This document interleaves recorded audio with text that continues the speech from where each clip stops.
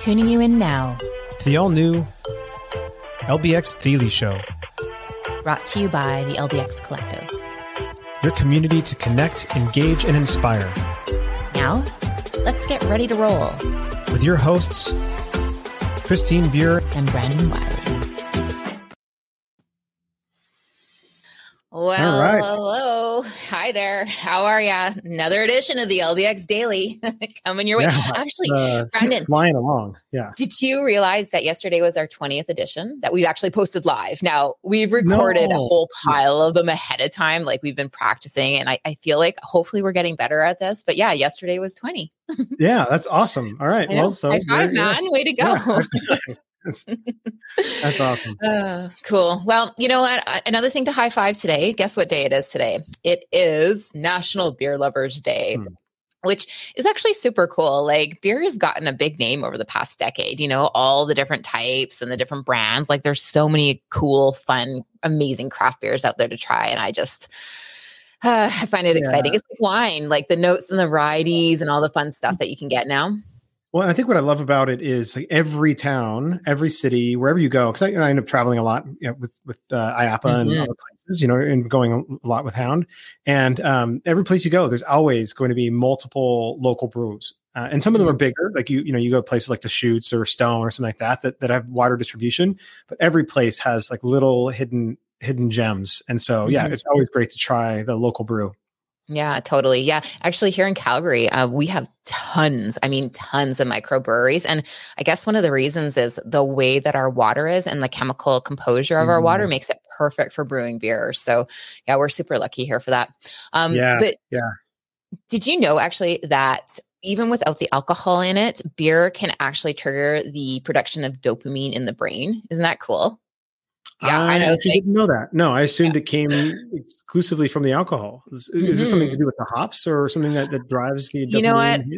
I couldn't grab exactly what it is that was causing it, but I'm like, that's pretty cool. However, I have to tell you, like I've tried some of those partakes and some of those other alcohol-free brews, and it just doesn't cut the mustard for me. Like it doesn't have that kick to it that I'm looking for. So I think they're starting to improve, but right now they're kind of so. Yeah, I know you've experimented with some, but. Yeah, and I found like 2, maybe 3 non-alcoholic beers that are actually pretty good. And I'm not talking about like O'Doul's or any of those like classic, the ones that have been around for a long time. I'm talking about like newer attempts at non-alcoholic beer. And they're pretty good. And then what I've found lately is like the non-alcoholic pre-mixed cocktails are actually pretty good. They come in typically like little 8-ounce cans. And I've found a bunch. I've been collecting, ones from different places that are like pre-mixed, and they're trying to be like, what that typical like a Manhattan, but without alcohol.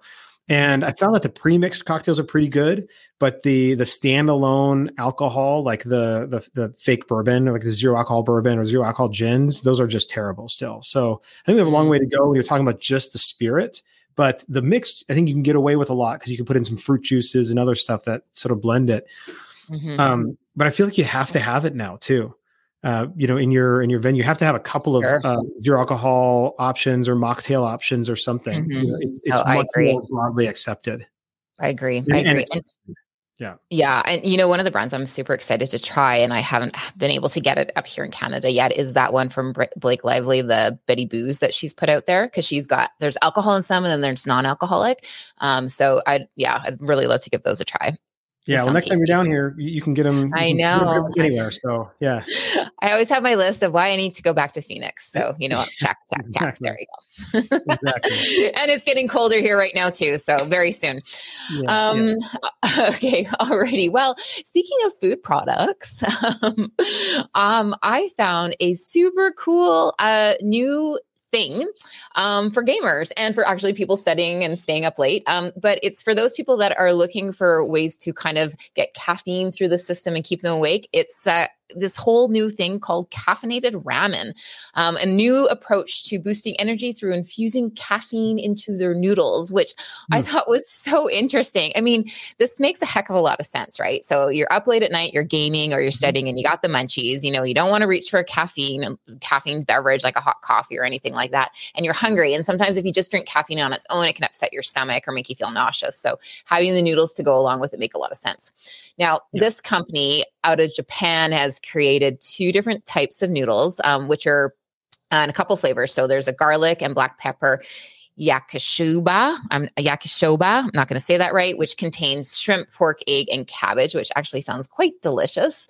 And then they have another curry-based one with pork and vegetables. Now, what's also really cool about this cup of noodle is it doesn't actually have a soup liquid base in it. So there's no worries. You don't spill it all over your computer or get it on your gaming console and ruin things, but still both very flavorful and tasty, apparently, according to test users. So again, like I mentioned, Japan launching September 18th, unfortunately not available here yet. I looked on as soon as we talked about this before the show, I looked up on Amazon. It's definitely not there. So you can't buy it yet. Maybe you could get it on Alibaba or something, but I like this a lot because, you're not, first of all, like you get the munchies late at night, you're reaching into a bag of Cheetos or something, your fingers come out orange. So like at least you're using chopsticks or a fork to eat this. So it's a little bit better. Although fork is hard. I mean, given the fact that you're gaming, I guess. But but then I also like that it's probably marginally healthier than like an energy drink. So if I've got to take a Red Bull, if I want to drink a Red Bull, if I can eat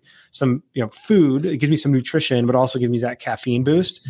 That could actually be better. But a cup of noodles generally aren't super great for you. So they're super high in sodium. So I wonder how if these are still healthy, if they're still terrible for you, but they just have caffeine infused, which, either way, I like what they're doing.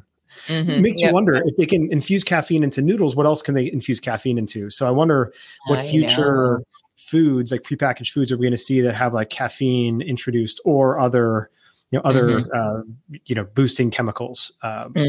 There's so many combinations of interesting food things coming out, especially with marijuana. Is that the right term to use here? THC in them, right? There's so many cool things that are happening in that arena as well. So you're right. It's going to be a playground. Oh yeah, absolutely. So this isn't anything to do with food, but the Orlando International Airport, they're known for partnering with some of the theme parks in the area with retail. So you can go if you forgot to get something for Disney, you can always go back there and last minute get something for Disney. They have a SeaWorld location. Well, they have a pop-up location for Universal's Halloween Horror Nights, and I'll go ahead and just stream a little bit of this video. You can find this on their on their X feed. So this is actually Orlando Airport's X feed. And it's just playing a little video here, give you an example, heavily themed pop-up retail experience. And so again, if you went to the Halloween Horror Nights, you didn't quite get everything that you wanted from the retail because you're too busy, you're too scared, you're involved in the experience. Now, as you're flying out of Orlando, you can pop in here and have a really great retail experience. It's super well themed. And so I just like what they're doing. Again, this runs till November 4th. So this is a great pop-up, and it's all about that experiential, immersive retail and that experiential retail. So they call this their scare zone at the Orlando International Airport.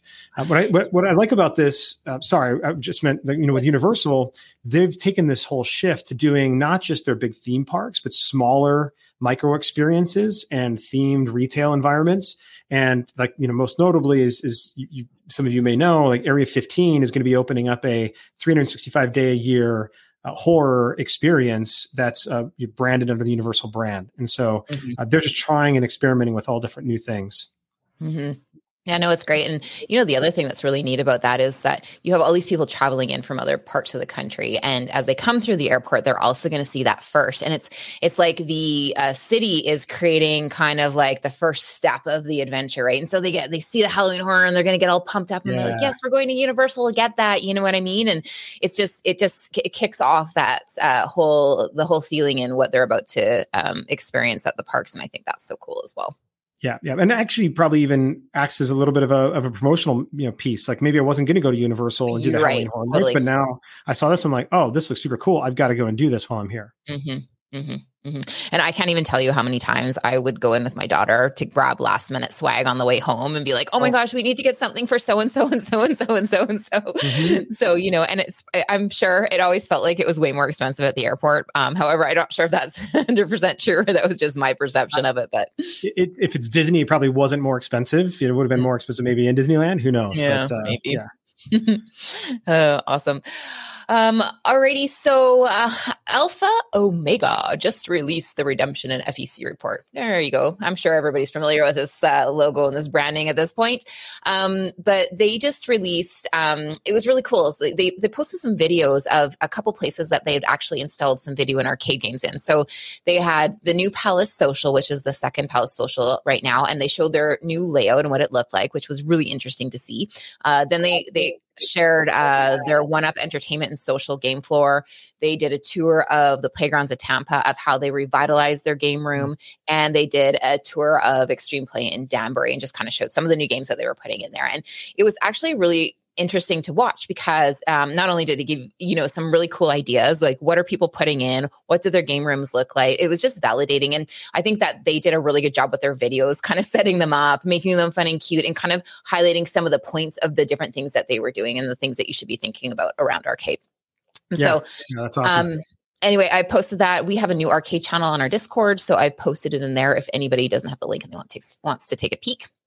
Also, a few other kind of fun videos. Fun Across America just posted a new video of their visit to Supercharged Entertainment in New Jersey, which I believe is Supercharged's second location. They might have had a third, but I think it was under a different brand. I'm not 100% sure on that, so don't quote me on that. But apparently this location is supposed to have the biggest multi-level go-kart track in the world. And if you watch that video, this thing is massive, people. I mean, massive, right? It's insane. Yeah. And they do such a great job on Fun Across America covering these things too. So they do. You get a little bit of taste of everything that they've got going on in that facility. Mm-hmm. Yeah, it's really well done. And again, we've got a new go-kart channel in the Discord. I've posted the link there. So please pop in there and take a look if you want to see what is happening at Supercharged. Yeah, that's perfect. And we should, also maybe just ping Barry, Barry Zellickson, who's the mastermind behind Fun Across America.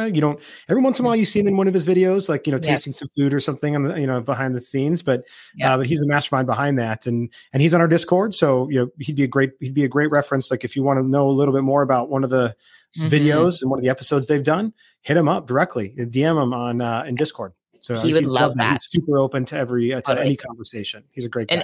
And make sure when you do talk to him that you ask him about his bread baking passion. Yeah. Yes, he is a sourdough master. Master. Yeah. Awesome. Well, so we've got a couple of new channels, right? We also just recently created a guest experience channel, and we've added a couple of people in there to be some moderators and try to help.